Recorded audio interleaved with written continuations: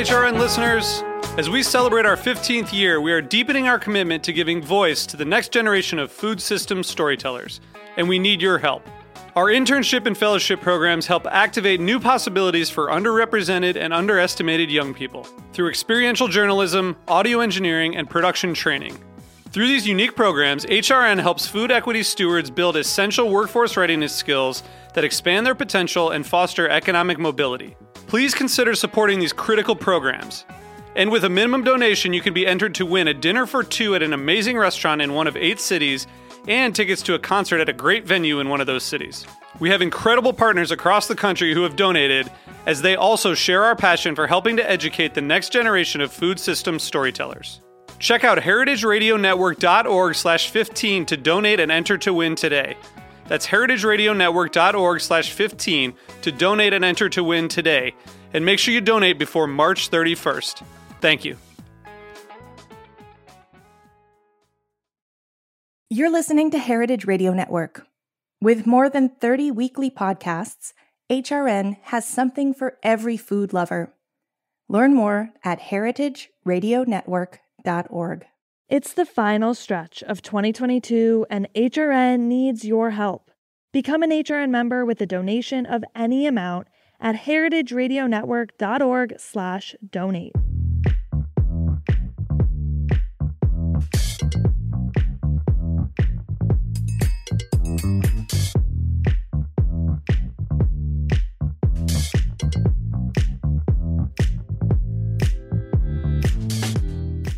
On this episode of Soul by Chef Todd Richards, this is a really special guest because I really, I'm one who's pretty humble, but this gentleman is pretty humble himself. He really doesn't tell his entire story. Hopefully we'll get some meaningful words out of him, which won't be a problem. I'm just giving him a hard time. But Clay Williams is my photographer for my upcoming book. He is doing so many wonderful works around New York, Brooklyn. He just did Chef Kwame's book, which I saw the cover and I was like, damn, that cover is really, really nice. You know, it's fun to have competition among different chefs, but that cover was really nice. But I really want to talk about all things photography, food related, New York related, of course, and really what's the status of Black foodways in New York and around the country. So welcome Clay Williams to Soul by Chef Todd Richards. Awesome. Thanks a lot, Todd. Appreciate having me. It's my pleasure. So over the last, 6 months, we got to know each other pretty well. Sure. We traveled to New York, Chicago. Well, you're in New York and Brooklyn, Miami, and then you came here to Atlanta. And in these travels, I found out that you have such a interesting history around food that led you to photography. Can you fill everyone in on the background of who you are? Sure. So I'm Clay Williams. I'm a photographer and sort of, food guy, I guess. I love food. Really brought me to, I've always liked photography, but food sort of brought me to photography as a profession, really. I photographed a lot of different things, but it was always food that I came back to. I'm a lifelong New Yorker, and I've lived in Brooklyn most of my life, and I got out of college, and it was about the time when what I like to call Brooklyn the brand started happening. It's the big farm to table movement. A lot of folks sort of trying out new things, experimenting. A lot of food as art and sort of graffiti and like all of this sort of confluence of a lot of different types of really interesting things were happening at the same time. And I worked a office job. I worked in technology, and my evenings were all about exploring what was going on. And I always had a camera with me. Wow. And, one thing led to another, and it's been 10 years since I left the day job full time, and no regrets. We have, a lot of people in media. Steve Harvey always says that sometimes you just have to jump. You have to go and do things on a leap of faith. Absolutely. Sometimes, though, in doing so, you have to make sure it's a calculated risk worthwhile. Right. As well. And just what was that process of you deciding that, hey, it's time for me to make this a full-time part of my life? So, I covered a little bit of everything when I was starting out, but, it was when I started a beat, like a set beat on food, about 2009, when Zach Brooks, the founder of a website, now defunct website called Midtown Lunch, came to me and asked if I wanted to be one of the contributors for the site. Midtown in Manhattan is known for being known for a lot of things, none of which is food. Right. And if you're stuck going there every day, with a half hour to an hour to go and find something decent to eat, you'll know that the options are slim. And, Zach built up this site, just exploring every street cart, every, hole in the wall. And it was something that I certainly got into. And so when he was looking for contributors, he reached out to me and a handful of other folks. And it gave me the sort of structure around which to really build a regular reporting subject matter, right? It gave me the beat that let me say, okay, well, I work in Midtown South. I'm near the Empire State Building. I'm just up from the Flatiron District. Like, my area is going to be right around here. And, it gave me a reason, to hang out a little bit longer at lunch, to see, what new places are there, to try something new out, how to give me area to explore and to photograph and to write about. And it gave me a real focus. Is that publication still around, or? No. Okay. Okay. Yeah, not anymore. Zach moved out of the city a while ago, and it sort of faded after that. But he's doing great things out in LA these days. But so many people move out to LA right now. It seems like there's exodus out of New York. Yeah. I mean, well, I don't know. New York is always. It feels like it's always been like that, where you have this flow in and out, right? Certainly during lockdown, a lot of people headed out, but I just saw something earlier today saying that, there are apartments breaking records and how expensive they are in Manhattan right now, which is crazy because everyone, a year ago, everyone's like, why would anyone live in Manhattan? You have no space. You don't have to work there anymore. But I think people are coming back. For the listeners who don't really understand the difference between maybe New York, Manhattan foodways and Brooklyn foodways, which I find to be dramatically different in a lot of ways. For sure. Can you just tell them, what are some of the, maybe top three differences that you see between Manhattan and Brooklyn?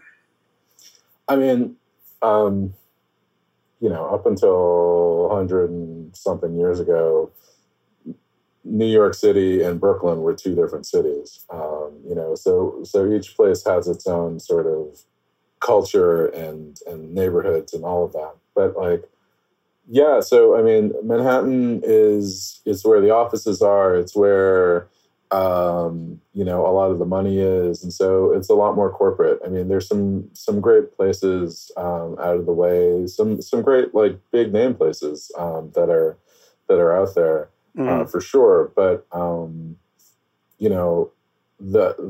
other boroughs in general, and Brooklyn in particular, we're more residential. We're where people live. I mean, it's still urban, and we still have a mix of everything there. offices, manufacturing, retail, whatever. But it's a different sort of place. Like, people live in these areas, right? Wow.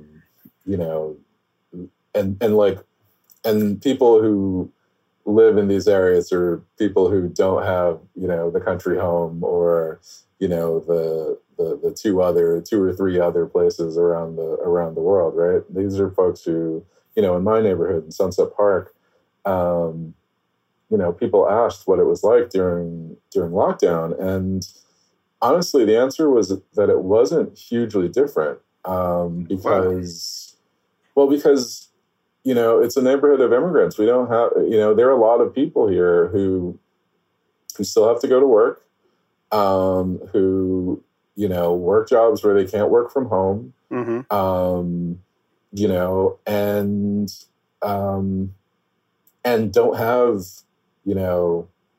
some family out of state, or a place, that they can go to in the country or wherever to get away from, the hustle and bustle of, right, or just trying to survive. There's no there's no Times Square billboard, right, in the middle of Brooklyn, of flashing lights and everything. right. But the food, something you just talked about, the people who live there, just eating meals in Brooklyn, you can judge it. Even when we went to Harlem, where you saw people, representing the cuisine, being the owners, but also people from the nationality or the group of where that food might come from eating there. To me, that's a more of a telltale sign than anything else. Oh, absolutely. Is that more consistent, you think, in the outer areas outside of Manhattan? Like, we went to Harlem, but in Brooklyn in particular? Yeah, sure. Absolutely. I mean, you've got a lot of enclaves of folks from different places, and everyone brings their little bits of home. So we went out to Flatbush, and Flatbush has long been a West Indian neighborhood, and it's a blend of West Indian neighborhoods. You've got my folks are Jamaican, and so you've got a lot of Jamaicans, but you've also got the I think we stopped by a Grenadian shop. We went to a couple other places. Stefan says there's Haitian food right around the corner. I think I had my fill of salt cod. I think we ate about I think we ordered about 10 orders from every place we went to. They were all strikingly different, but they were all still part of the same community. Go ahead, Cliff. Absolutely, yeah. There's certainly a lot of saltfish to be had, in many different forms. My neighborhood and where I live now, I grew up in Bed-Stuy, which is historically largely Black American, but it's just across Atlantic Avenue from Crown Heights, which is a whole other neighborhood of West Indian folks, another sort of blend that goes right in. It's right next to the Flatbush area. So historically during the Labor Day parade, you have celebrations going on all weekend. That's where you go to the roti shop, or the good oxtail place, and the bakeries and the whole thing. I'm in Sunset Park, which is it's side by side Chinese and Latino of many different backgrounds, historically Puerto Rican and Dominican, but recently much more Mexican and Central American, which means that you've got all sorts of things. I went to a Cuchi Frito spot today for lunch, to picked up some chicharrones, and there's my favorite cafe bar on that corner. There's a rotating group of folks who sell different types of tamales and snacks and aguas frescas and that sort of thing. No wonder everyone in New York walks everywhere. You know? You got to walk it up. You got to walk it up. But also, you said Bed-Stuy, and I think any listener who's in their 50s that grew up and listening to hip hop, everyone went in the closet, pulled out their FUBU jacket, put on their Timbs. Yeah. I still don't know how you could walk in shoes without the laces tied. I never figured that. Maybe I'm just a Chicago guy. Maybe the quintessential getting older guy that don't understand these young generations. I do, but it was just something about the food, though. Just walking down the street, the markets, the small bags of food that everyone was carrying. There wasn't like people were walking with 12, 14 different bags of food, going to their places. It just seems that if you haven't spent a lot of time in New York, or even especially in Brooklyn, you wouldn't understand what's on television per se until you really, dive deep into the neighborhood. For sure, and every neighborhood. I mean, New York is a city of neighborhoods. Every neighborhood is different. It's independent. It's got its own sort of vibe and culture, and the people really live in the spaces. It's not, in other parts of the city, like in the areas like Manhattan, everyone's sort of passing through, they're coming in from somewhere else. Like, it's maybe the place you hang out on the weekends or for a special occasion. Mm-hmm. But in the neighborhoods like in Bed-Stuy, in Flatbush, in Sunset Park, these are the places where you are every day, right? Okay. It's where you're coming home to. It's where you connect with your whole community, or you're just going out by yourself for a walk around the block, right? It's where you really exist. One thing that you and I talked about prior to this, and this is really something where we talk about other genres of arts, such as music, whereas, you hear them talking about Flatbush in the neighborhood. It wasn't until later on in hip hop where they actually started speaking about the food of those areas and understanding, that New York wasn't just a slice of pizza anymore. But it's that too. Yeah, but it is that too, and of course, Chicagoan and New Yorker can debate about pizza all day long, as long as it doesn't come from LA, where I think we both agree that, that it's all right. But for sure, but the thing is that other art forms have embraced the community, and the people in the neighborhood have embraced the community. Why do you think that there's still a not known function of what Brooklyn actually brings to the culinary table compared to Manhattan? And I'm saying, in those quote unquote awards where you can see across the board, where there's Beard, Michelin, and everything like that, they usually focus on Manhattan first, and the outer boroughs are really kind of, leftovers. Yeah, I don't know. I don't know that I think that's the case anymore. And I think that that's exactly what I want you to hear you say, that it wasn't the case anymore. Go ahead. I think that's, this is the thing about when I was starting out, right? It's when there was a level of creativity and newness and experimentation that came from it being considered the wilderness, the outlands, whatever. But I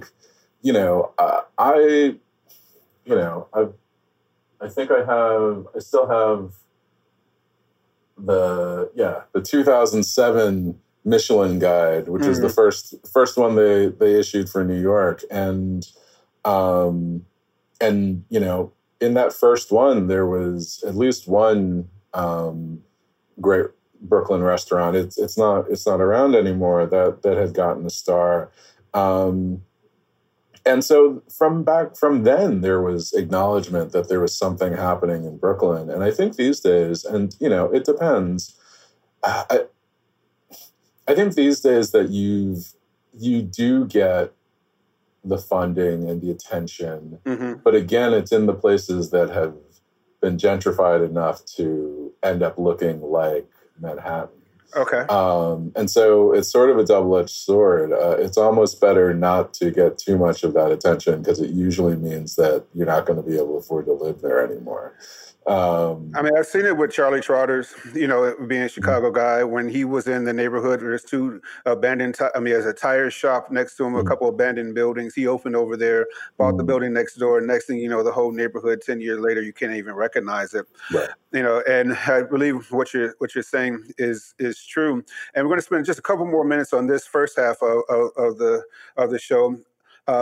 Where's white tablecloth dining going? I saw an interesting article in Grove Street this weekend, where they went to Letterman Madison Park, and they were really just talking about the price tag of $900. And for a chef like myself, I have zero problem with paying for it.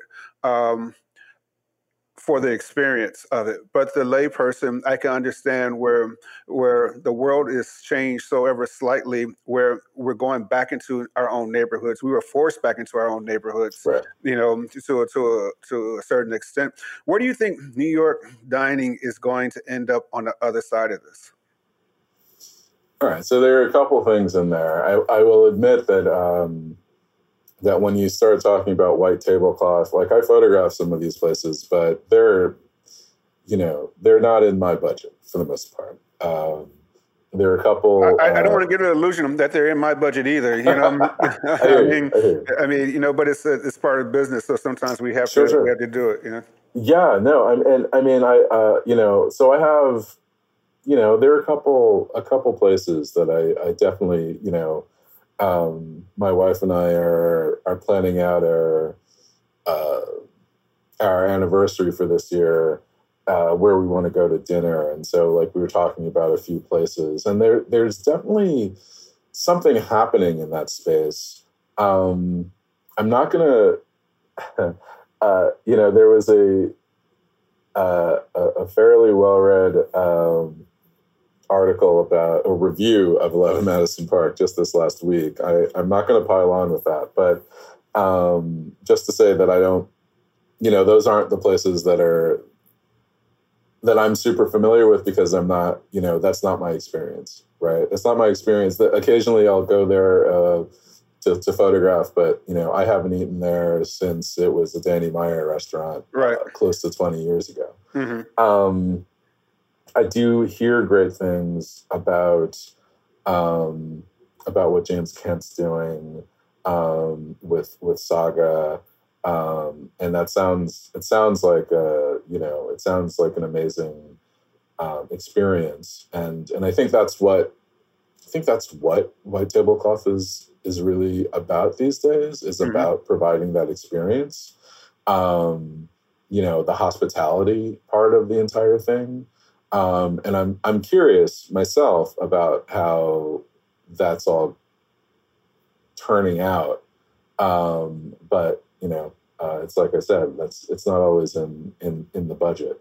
Personally, if I'm, when I want to have a really amazing experience, like I go back to the classics, and Gramercy Tavern, is always one of those spots where it may not be the hot place that everyone's dying to get into, but it's the place that everybody knows they're going to go and they're going to have an amazing meal. It doesn't have to be in the news all the time because everyone knows it's good. To quote Charlie again, Chef Charlie, I want to give him his due respect. He said that sometimes when diners come in, they expect the table to levitate. Mm-hmm. And when the table doesn't levitate, they don't have the greatest experience. Right. And there's this kind of juxtapose that I've seen going on where even in the casual dining, because people are just so wound up still, and our political climate is not helping, that people still are expecting the table to levitate. I think the casual dining gives people a room to breathe just a little bit more compared to maybe being told to be put on a jacket. You already had to be told to put on a mask. Now you got to be told to put on a jacket, put on a tie. And there's nothing against those things at all. My background is in that type of dining atmosphere.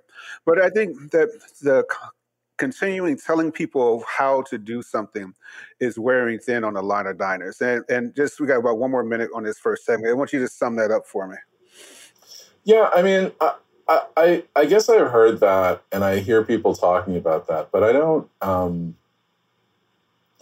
know. I mean, I think the where I'm coming from, people are just happy to be able to go back to restaurants. People are happy to have those experiences again. And some of those are going to be fancy, and some of those are just about comfort. And I think that we're in a point where people need a lot more comfort, whether it's high end or, you know, around the corner neighborhood spot.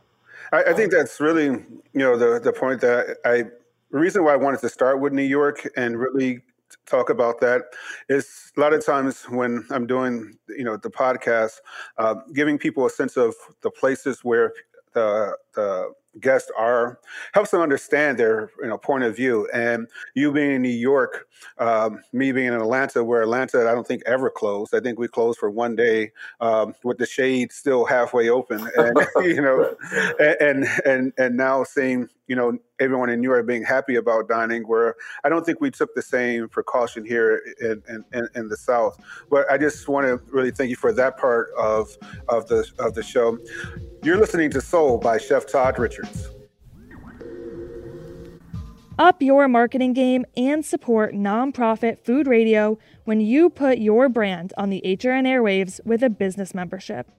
HRN is committed to spotlighting small businesses that keep our community vibrant. When you become an HRN business member at the $500 level, you'll receive on-air mentions on HRN podcasts, shout-outs on social media, listings on our website, and more as part of our thank you package. By becoming an HRN member, you'll help sustain our mission to transform the way people think about food. In return, HRN will shine a light on your work in front of an audience of food enthusiasts, industry insiders, owner-operators, and decision-makers. Become a business member and make your tax-deductible donation today at heritageradionetwork.org/BIZ. Welcome back to Soul by Chef Todd Richards. I have Clay Williams, one of the great photographers in the country right now. And, you know, in the first segment, we were talking about your photography and how you got into photography and the many ways that you view food. But I have more of a nerdy question.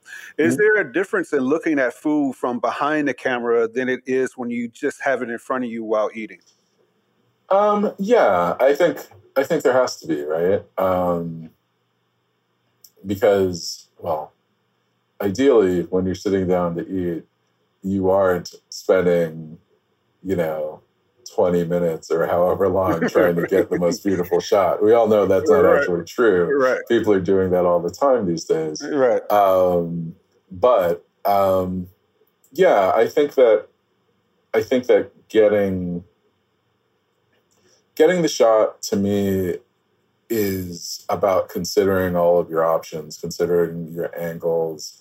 You know, you want it to be as quick as possible just because you want it to be fresh and to look as fresh as possible. But you have to try things out and you have to experiment.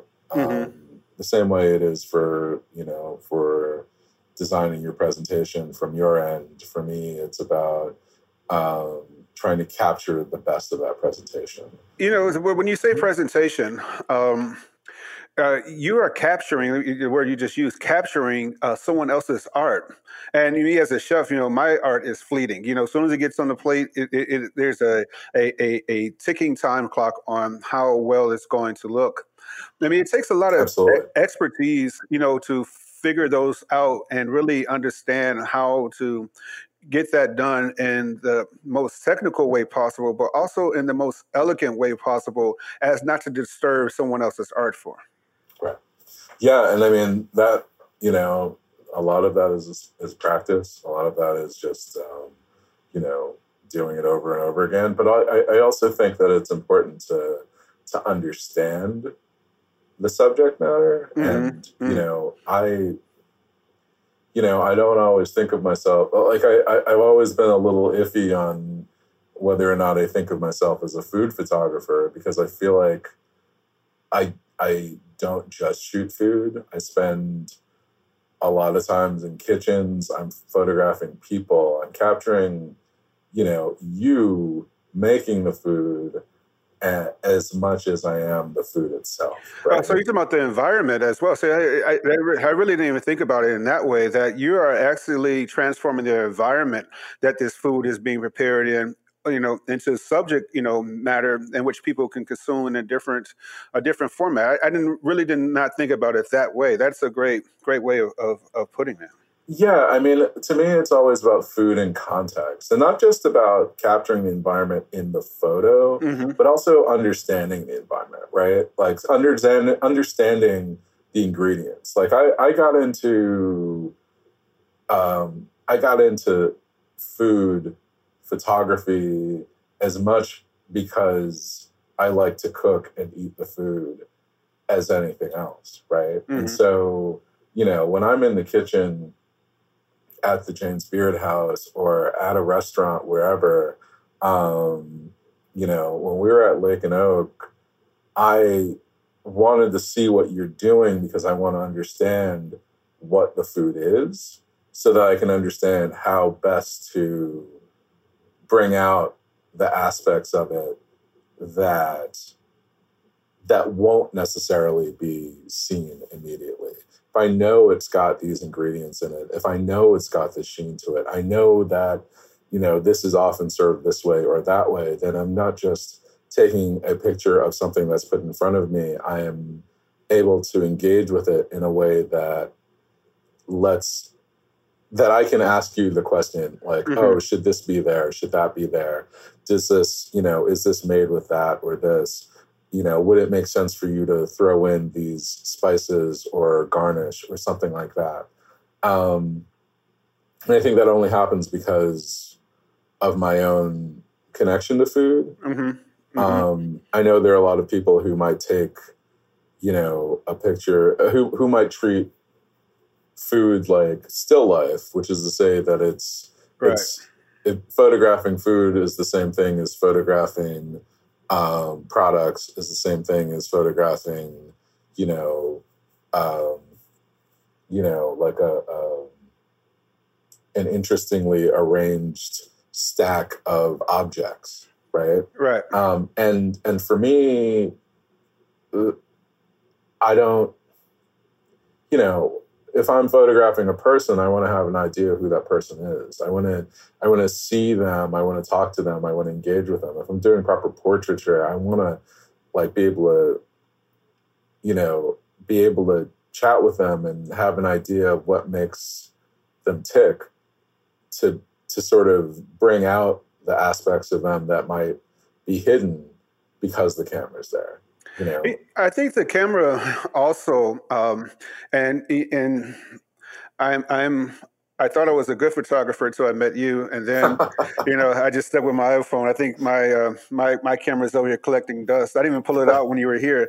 I didn't want to shame myself. Okay. But the aspects of photography that I enjoy with your work is that it has context outside of just food. And it's not the classic of just hands on plates. You might even go farther up on the arm and shoulder. You might get some of the forehead in it, the belt buckle holding things in there. It feels like you're capturing the soul. That's a pun intended for that one. The soul of the person behind the food, as well as the food that you're presenting. I mean, that's the goal, right? I mean, I don't, everybody takes pictures of their food now. It's not just, and they all look like shit. I'm sorry, I'm not gonna go with that. I tell them, if you want a picture, let me take it, and I'll send it to you. Don't have the flash on. It's reflecting off your. Oh my God! I'm sorry. Sorry, listeners. I want to critique your food. Don't send me any nasty emails. But go ahead. It's one of those things that takes practice, right?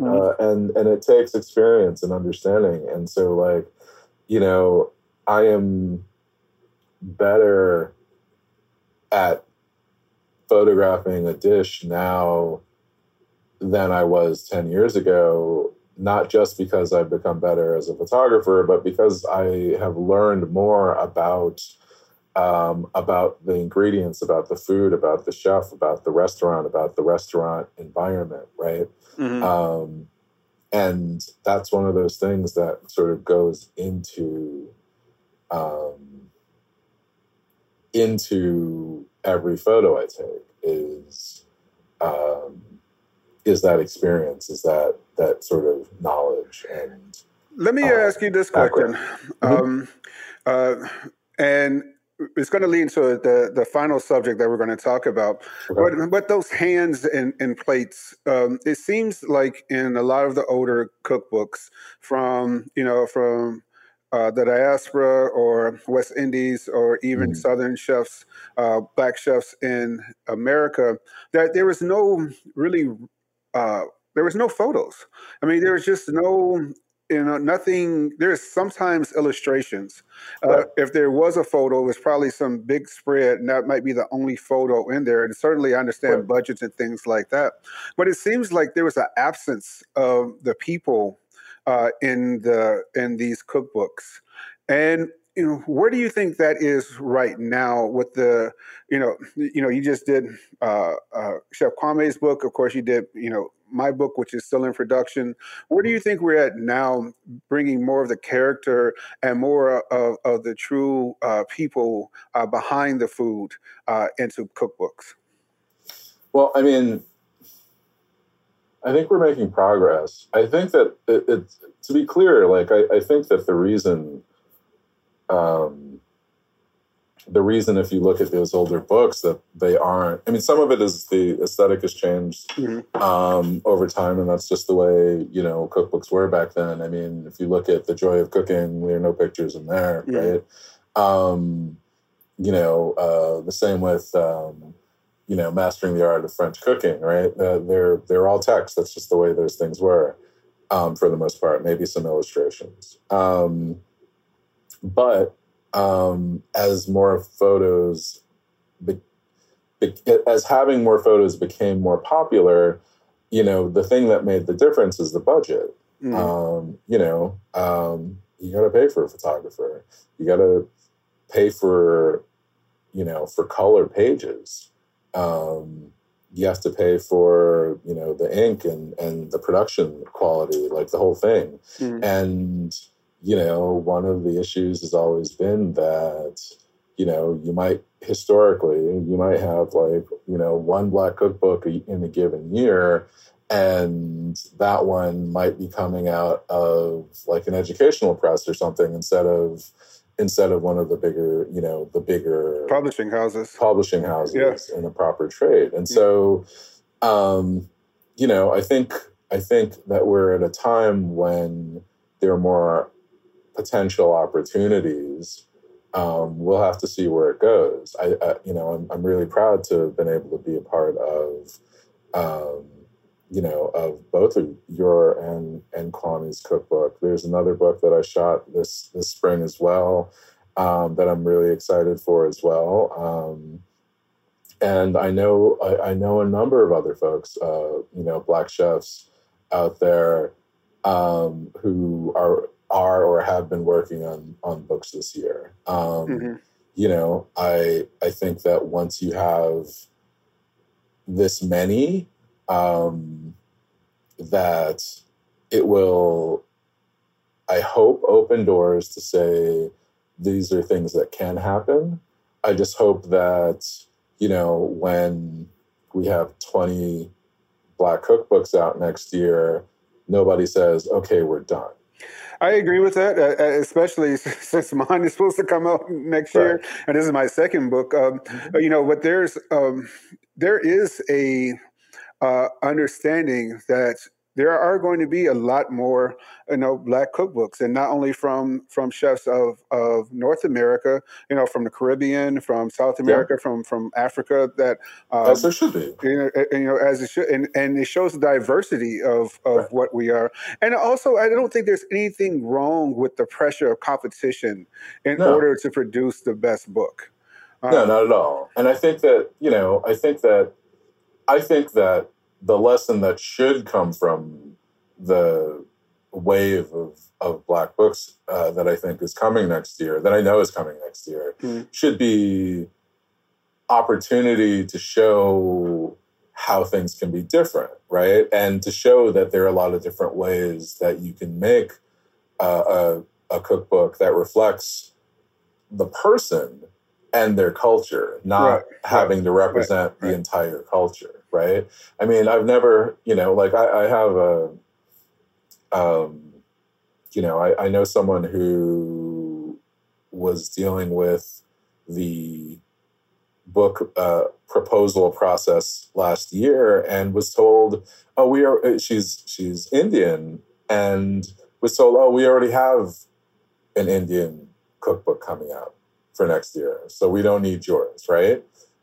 I never hear anything about that for Italian cooking, right? I mean, how many pasta books are there? I mean, there's numbers and numbers of them coming out on top of each other. And to your point, there's so much room because we're not all just one monolith of food. In our research, just in what we did, just going from Miami to New York to Chicago, understanding the way peppers are influenced, a lot of the cuisines is really some of the subtle differences that most people would not even know.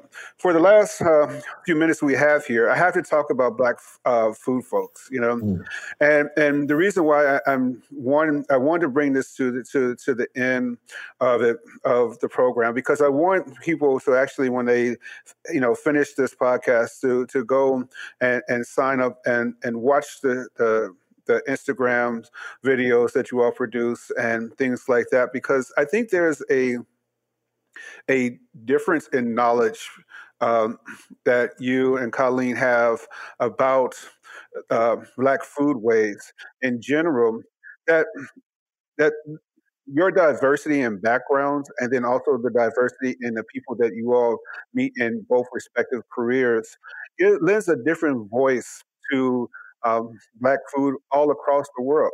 And how did you all come about starting that wonderful show on Instagram? So start from the beginning. Black Food Folks is an organization. It's a fellowship of Black food professionals throughout the industry and the overlapping industries. It was founded by myself and my co-founder, Colleen Vincent, who's a vice president at the James Beard Foundation. We both had the experience of, and this is all pre-pandemic, pre-Instagram, all of that stuff. Well, pre-Instagram Live. We had these experiences by virtue of working in, but not necessarily of the food industry, restaurant industry, that whole sort of world. Right. Both of us have connected with a lot of different folks in the industry, a lot of different Black folks in the industry, whether they be chefs, writers, photographers, event producers, authors, and we found that there were so many common experiences, no matter what sort of structure you're dealing with. If you're a chef, you're having to explain your vision, explain your food, dumb down your cuisine, present, everything from your decor to your staffing to the music in a way that caters to somebody else. Wow. Whether it's, you're talking about, if you're a chef, you're talking about who you're who you're partnering with for fundraising, you're talking about the food writers and the influencers and the critics. You're talking about always having to present for somebody else, who's supposed to be the arbiter, who's not you. And so we found that Colleen and I found that we kept having these sort of common conversations with people. And one of the things that is an effect of sort of our position, but also our community, is that whenever we would talk to somebody like that, we'd trade notes. We would tell someone, oh, hey, you should talk to, if it's a chef, like, oh, you should talk to JJ, right? Or, excellent. If it's a writer, like, you should talk to Nicole Taylor, right? Mm-hmm. If it's historian, Therese Nelson, right? Exactly. Mm-hmm. And so, the idea was always the idea for Black Food Folks was always about bringing people together in a way to help build community, so that we can work independently from whatever the influence structure is at any given time. I think one thing that you all bring, though, to the table is that just you two, I mean, you have expertise and a lot of connections. Colleen, definitely has a lot of connections, being, VP at James Beard.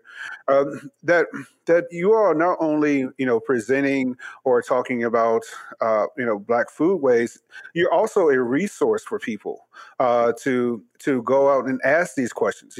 People ask me all the time, how do you, become a chef to cook at the James Beard House? Well, here, talk to this person. Here's a number right here. Just text her and tell her I said, that you're going to give her a call. What do I need to know about a cookbook? Well, talk to this person. Talk to Nicole Taylor. I mean, she's one of the first people. When I asked her about doing the podcast on Heritage Radio Network, she was one of the great resources for me to come with hot grease. We're still on archive. Her archive is still probably one of the best archives of Black foodways in the country.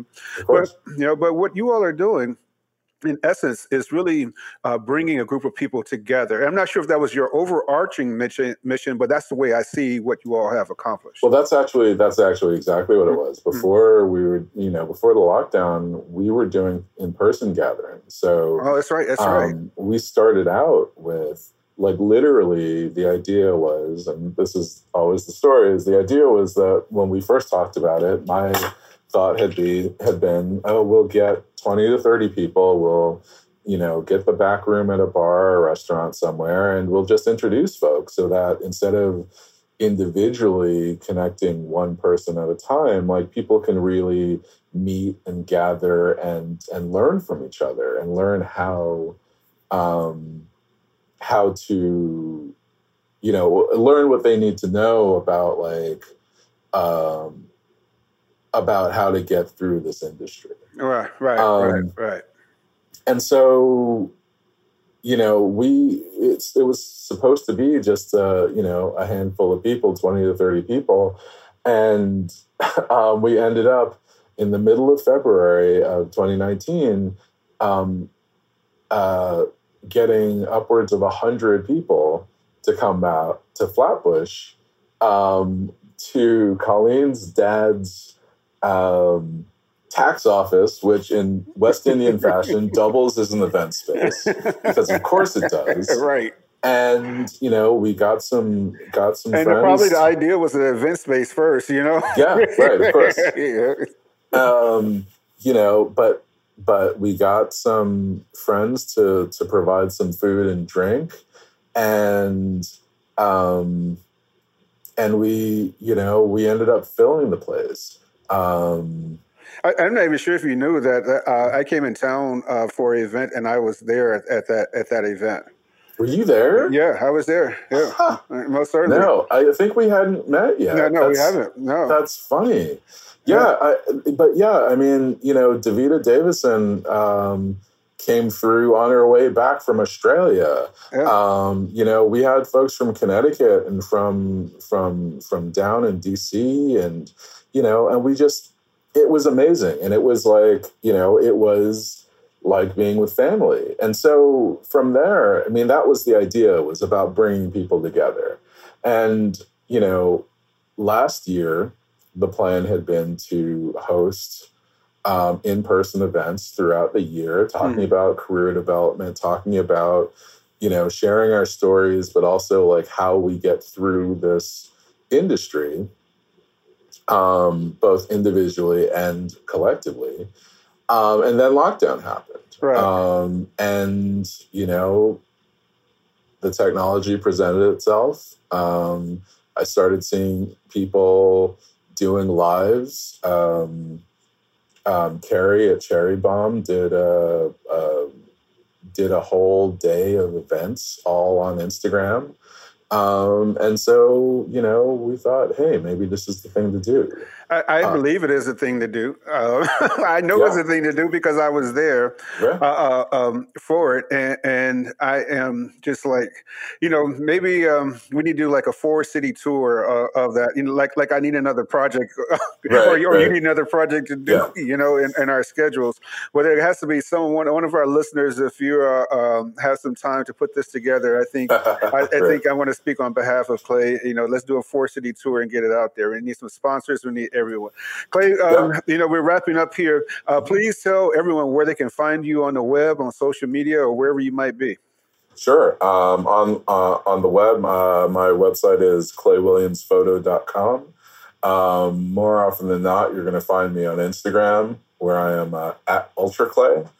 And I'm on Twitter too, but mostly that's just me being angry. So don't bother following me. Right. But yeah, I mean that's where you can find me. And for Black Food Folks, we are at Black Food Folks on Instagram and Twitter. We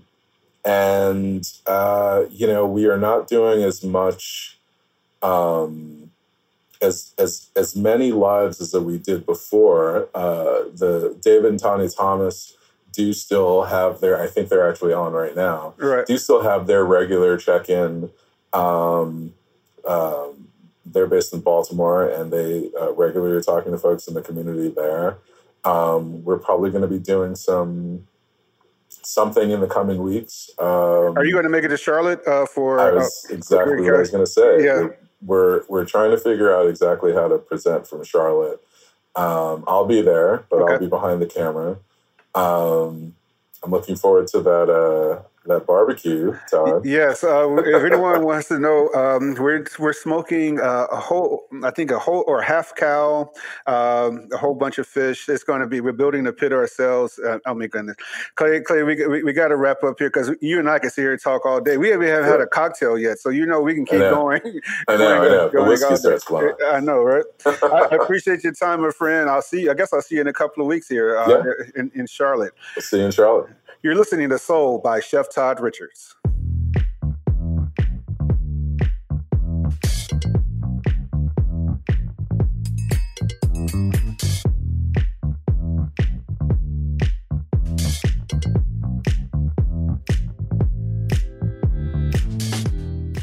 This show is powered by Simplecast. Thanks for listening to Heritage Radio Network, food radio supported by you. Keep in touch at heritageradionetwork.org/subscribe.